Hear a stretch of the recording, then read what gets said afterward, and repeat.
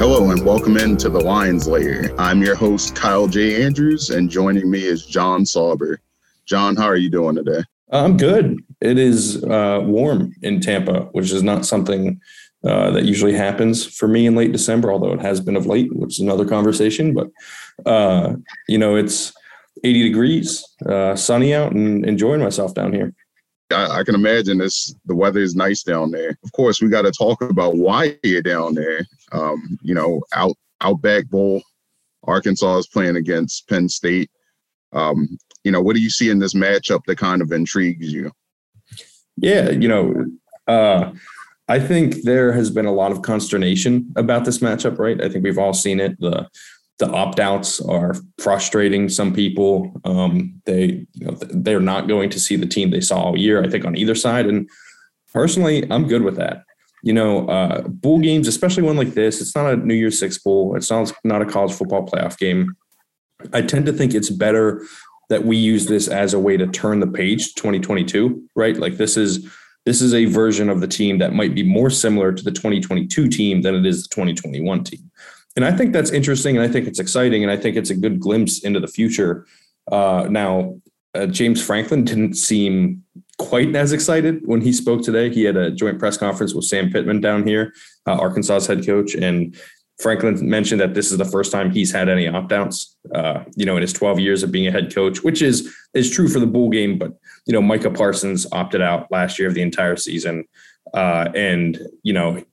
I think had they played in a bowl game last year, we probably would have seen some Penn State opt-outs just based on how things were trending then.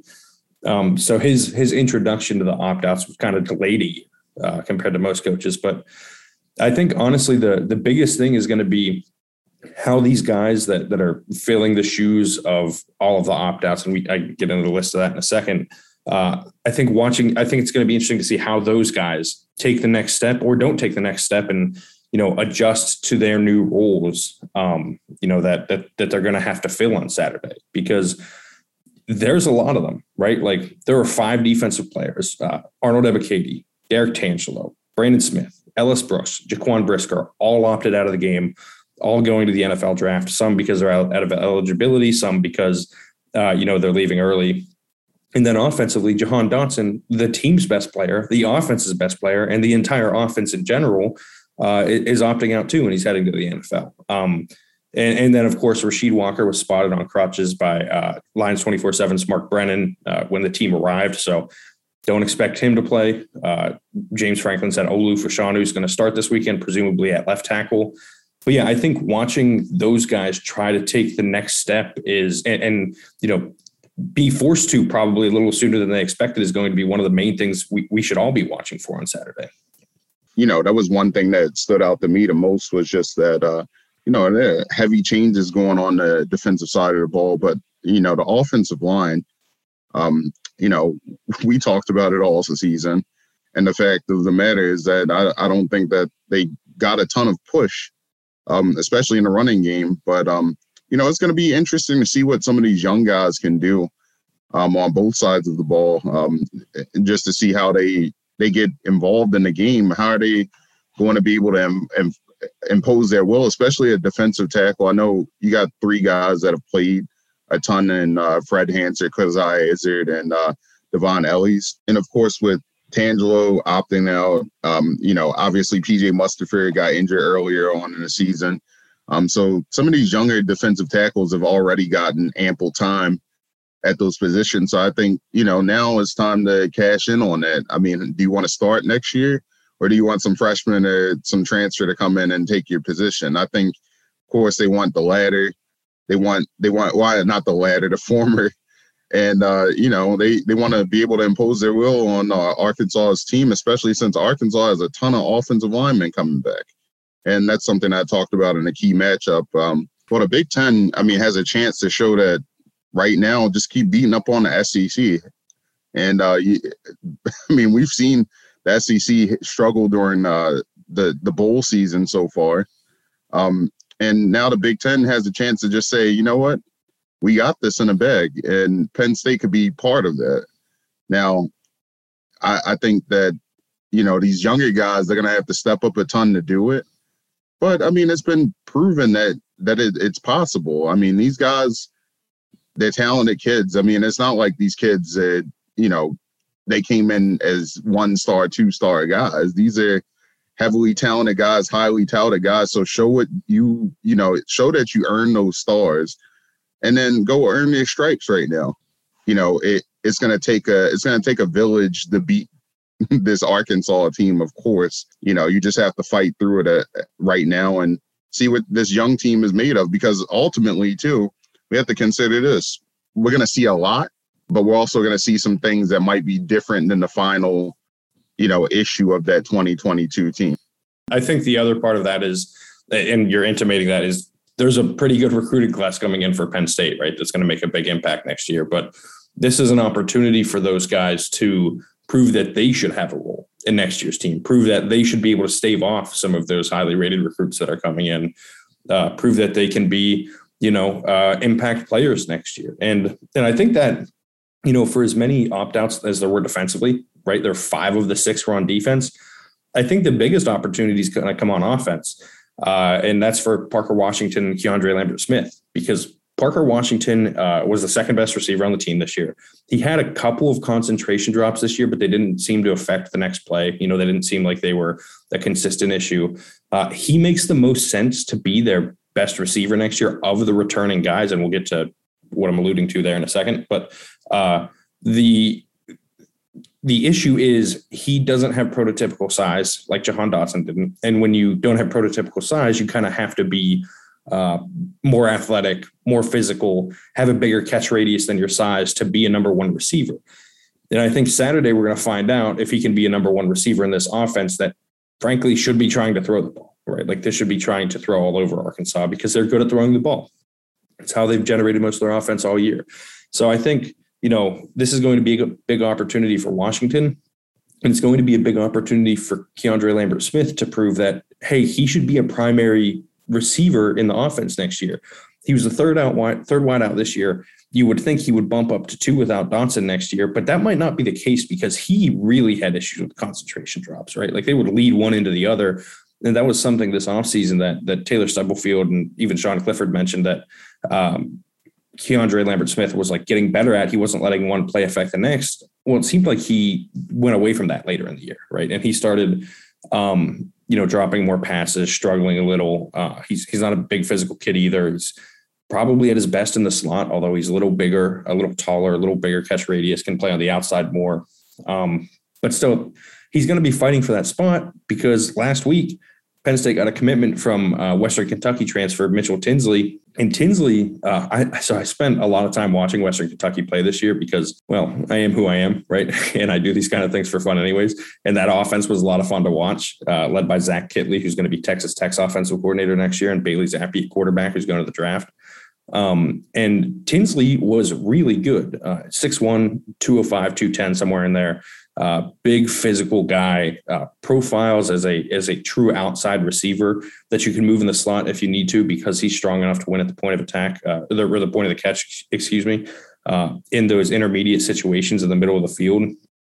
But I spoke to Tinsley last week, and he sort of had the self-awareness to know, look, he's not Jahan Dotson, right? He may have worn number 5 at Western Kentucky, and he would like to wear it at Penn State too, but he's not Jahan Dotson. And I think that goes to the broader point of none of these guys are, right? Like it's unfair to expect any of them to be Jahan Dotson, which means Tinsley will probably come in and have to be the number 1 or 2 wideout and be good at it. And he will have to be better than Washington was as the number 2 last year. And if Washington's the 1, he will have to be better than he was last year. And if Lambert-Smith's the 3 again, he'll have to be better than he was last year.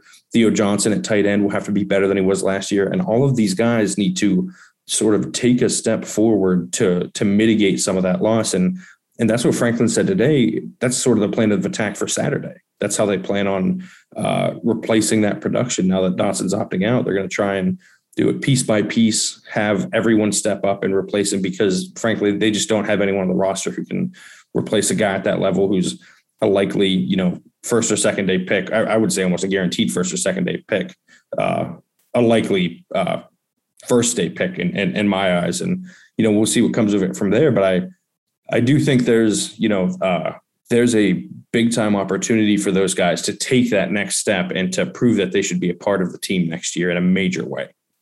So, of course, with, all the defensive tackles that I talked about, there are other opt-outs as well.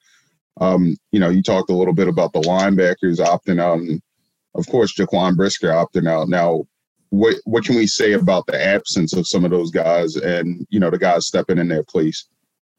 Yeah, I think the linebackers are the really interesting spot. Because I think Penn State is probably on the precipice of making what I would call the wrong decision, right? Like it seems like, based on what James Franklin said today, that they're going to burn the red shirts of Kobe King and Jamari Button. And that's fine. Like they need numbers at linebacker on Saturday. But it is a pretty meaningless bowl game, and I would not be burning red shirts of guys who I think could probably stay for the 5th year, right? Like Button might be a late bloomer who you get to stay for all 5 years. King might be a guy who's better in college than he is in the NFL, and you get to stay for all 5 years. So I don't think wasting a redshirt season is worth, has the same value of winning the Outback Bowl, right? Like it is not a sound decision, I don't think. And Franklin, said that the decision wasn't his own. They obviously talk to the kids. Sometimes they talk to the parents too about it.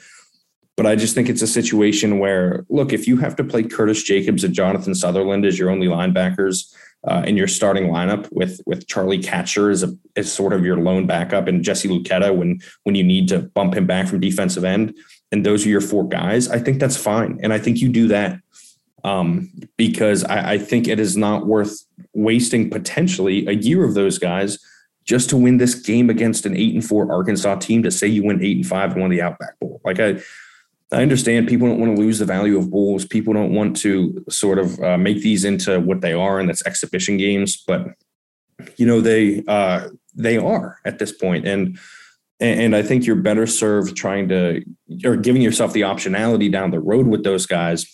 But that doesn't seem like the direction Penn State's going, based on what Franklin said about, they're going to have to burn some red shirts when he was asked about it today. So we'll see if it ends up being one, if it ends up being both.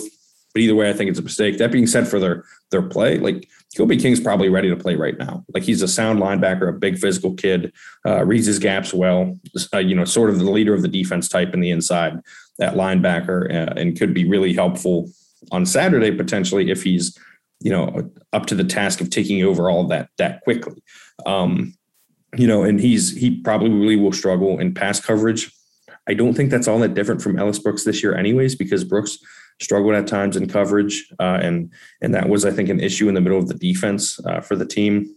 As far as the other spot, it's, Budden's probably going to play. Now, I don't know if he's going to start. I would guess he would back up either Jacobs or Sutherland at linebacker, but he came in as a raw linebacker who was more athlete than linebacker, and is physical, hits hard, is a good rusher, but he needs to learn how to play in space. He needs to learn how to read his keys and make decisions at linebacker. He needs to learn to cover guys better. He has the athleticism to do it. I think he has all the upside in the world, and he could be really good down the line for Penn State. But, a guy that came in, and we've seen him play in 4 games already, but a guy that came in is someone that was not a polished, defender yet.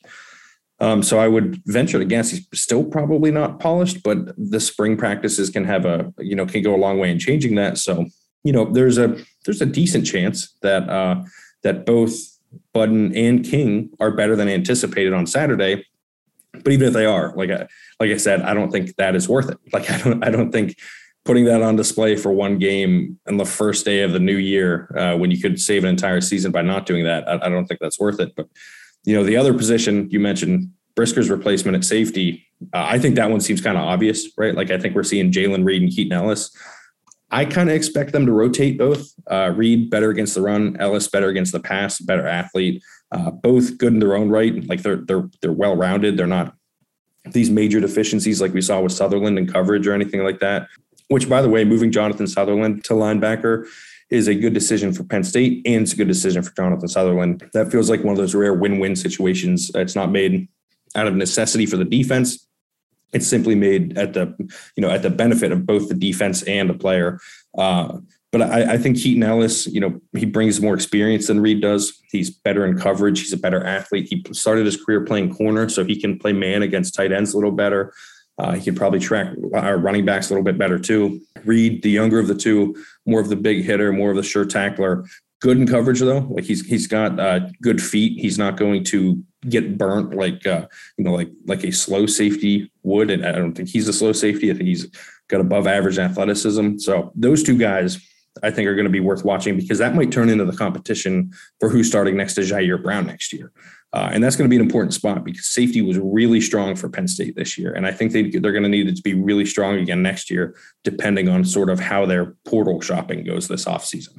Like you said, moving Sutherland to linebacker, I think that's a good move for them. They just have I think he fits better at that position, especially since when he plays deep, we see some deficiencies in the coverage. But, I think if he plays up a little bit more, that'll help him out a ton. I think right now, the linebacking core, you're going to see a lot of changes to what's going to go on next season. I think it's going to be a lot of guys that come in, but, I know you already talked about that. So, I wanted to get your input on the offensive line changes. I know we talked about Olu Fashanu. I heard some things about Landon Tengwall. What are your thoughts on the offensive line and some of the changes that they're going to have this bowl game? Yeah, I think that is one of the more fascinating things to watch because we don't know Rasheed Walker's status for next year, right? Like he could enter the NFL draft. You talk to people and he definitely improved his stock this year. I would say I think he had frankly a bad year in 2020 and he rebounded well in 2021, looked good. I think he's caught some more eyes this year than he did in the past. But depending on if he comes back or not, I think this line could look really, really different. So kind of to work through the hypotheticals, I think Olu Fashanu has a chance on Saturday to prove that he should be starting somewhere on the offensive line, whether that's at left tackle or right tackle. Of course, we expect him to play left tackle. He was repping at left tackle in practice this week. That in the limited window, the 24-minute window we saw across two practices. Of course, I was there for the second window, for the second 12-minute window. But I think Fashanu has a chance to prove he should be a starter next year. Franklin said he was going to start earlier this season, presumably against Rutgers when Walker wasn't able to go, but Fashanu had an injury and couldn't go. They went with Tengwall instead, starting at tackle. So I think there's going to be a chance for Fashanu to have a major role this weekend, but more importantly, to establish himself moving forward at left tackle. If he proves he can start there and Walker moves on, then maybe you don't miss a beat and maybe the biggest hole on your offensive line isn't as much of an issue because they're going to have a decent bit of turnover again along the offensive line. We don't know Mike Miranda's status along the interior. He hadn't been playing late in the season, whether that's due to injury or, sickness or whatever, a bit or play, we don't know. But I think they're going to have an opportunity to figure some things out. I think Landon Tengwall, a guy you mentioned, is a very good option along the interior for Penn State. I think they should probably be looking in the portal for another guard, right? I think, you could be looking at a situation where it's Juice Scruggs is one of your three interior linemen. It's Landon Tengwall is another. And then you're looking for the third guy if Rasheed Walker leaves, because then you have Caden Wallace at right tackle still. But the upshot is if Walker comes back, maybe it's Walker at left tackle and Fashanu at right tackle. And that allows you to kick Caden Wallace inside.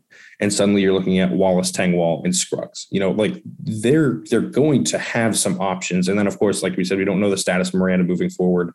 They have guys like Bryce Effner who could reasonably get time, starting or playing at least some snaps at guard, or Effner can move all over the offensive line. So there is a big opportunity for Fashanu to set this entire unit up to be better next year, not just the left tackle or right tackle spot. He's kind of a piece that could maybe allow you to move guys into positions that they're more comfortable at. Because we can't forget either, James Franklin mentioned in the preseason and later in the season, after Salim Wormley got hurt, that he was going to start at guard. And we don't know what his injury was. We don't know the extent of it. We don't know, if he's going to come back 100% or, what any potential ramifications are of the injury. But if Wormley comes back and is locked into a starting spot at guard, then you sort of have another piece of the puzzle figured out. And as you continue to get these pieces figured out, suddenly you're in a pretty good spot. And your offensive line has some upside that I think is, as you and I both know, wasn't great this year, especially in the run game, but held up decently well in the passing game. So I think there's a chance this weekend for Fashanu to kind of be a piece that maybe unlocks the rest of it for the group.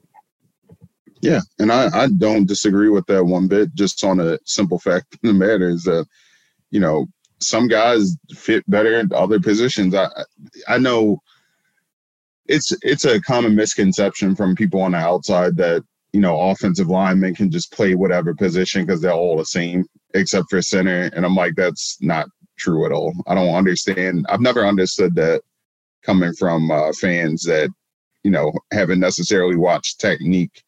And a lot of times too, just even if you're a left guard versus left tackle, I mean, the differences are stark. So, of course, if Fashanu comes in, he plays left tackle and he's good, I mean, it sets everybody up for a better situation just in the future. I think a lot of guys can slide inside. Some guys could, play positions that they're more comfortable at.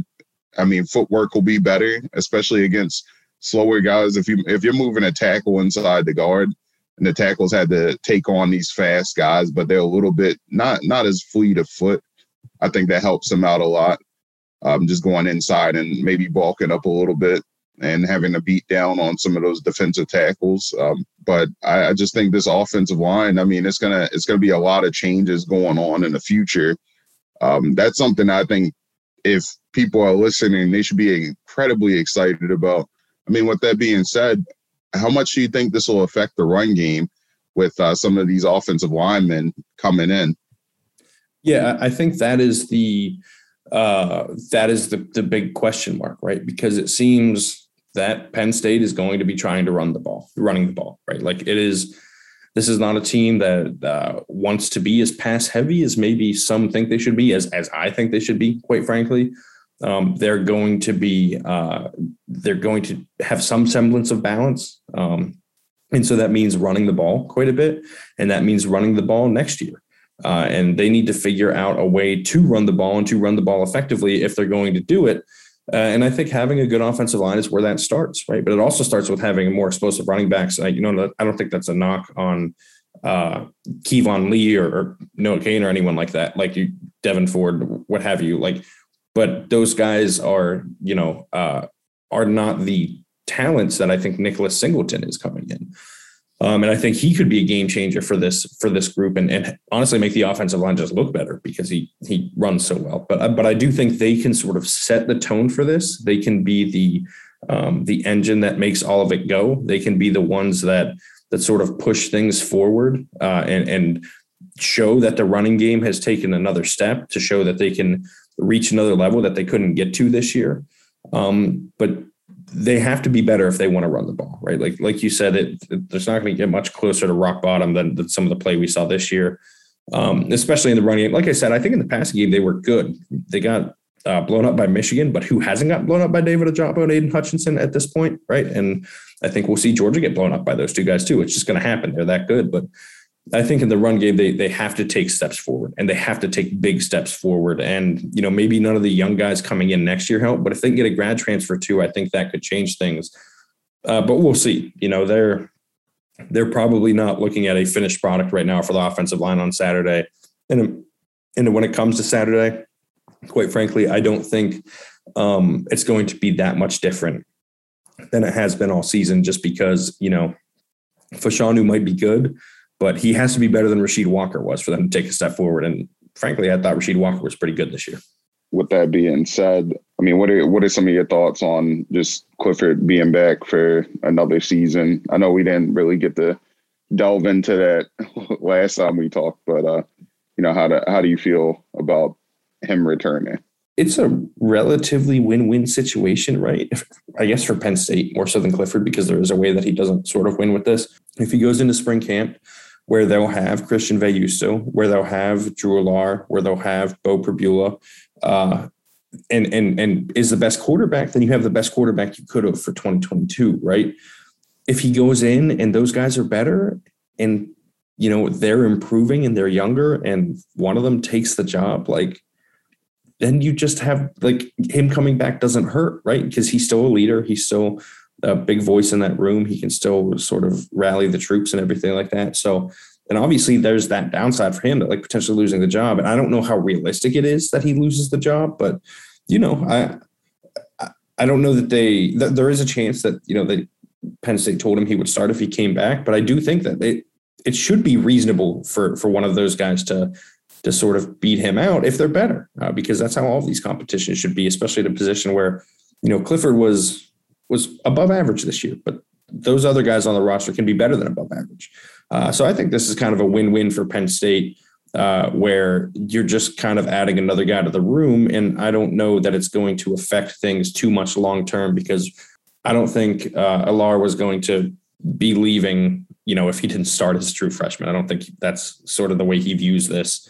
I don't think, Bo Prabula is the same way, right? Like I do think Bo Prabula is the same way. I don't think he's going anywhere if he doesn't start as a true freshman.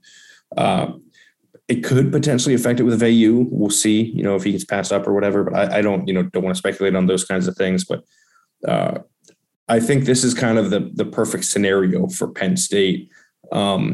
As long as they're sort of willing to start the best quarterback next year, no matter who that is. Of course, we still have to get to our bold prediction. I mean, I'm intrigued because this is like, one, my dad's family's from Arkansas, so everybody, of course, is an Arkansas fan. That's interesting. They're all talking about this bowl game like, oh, they get to play against Penn State. And honestly, I think it's going to come down to the product that's left on the field. And, as we talked about, Penn State's lost a ton of guys. I think that's going to be tough to overcome. Still think that it'll be a close game. I have Penn State taking a loss, 28-24. Yeah, I think I generally feel the same way, right? Like this is a Penn State team that if they were fully, available, if they're fully healthy too, I think they probably win this game, but they're not. So, you have to give Arkansas the edge. They've only had two guys opt out, one of them being Burks, but he was more important to that offense than Jahan Dotson was, and I think it would really take one of those, offensive weapons stepping up in a major way for Penn State to win this thing handily. I think it's probably going to be close either way, because I don't think either offense is equipped to blow the other out, especially even with Penn State's holes defensively. Like they should still be decent on defense. And so I'll go with Arkansas wins this 24-21 along the same lines as you. I think Penn State currently a 2-point underdog right now. So that's sort of in line with where we both have this ending up. For whatever it's worth, I mean, we could be wrong. We could be totally wrong, and these young guys could show up. Well, it's not like we've been completely exposed for being wrong about Illinois before or anything. It's not like, our producer has, put us on blast on social media, especially with a certain Twitter account that is very much known for exposing those cold takes. If we get that treatment again, then I think Penn State fans will probably be happy with the outcome of the game. But with that being said, that'll do it for this week's episode of The Lion's Lair. If you like this podcast, you can subscribe to the Center Daily Times at centerdaily.com/sports podcast. You can read all of John's coverage from Tampa there, as well as his work on the men's basketball beat and my coverage of preps and now Penn State wrestling. Please rate, review, and subscribe to this podcast on the platform of your choosing. Thank you for tuning in, and have a great day, everyone.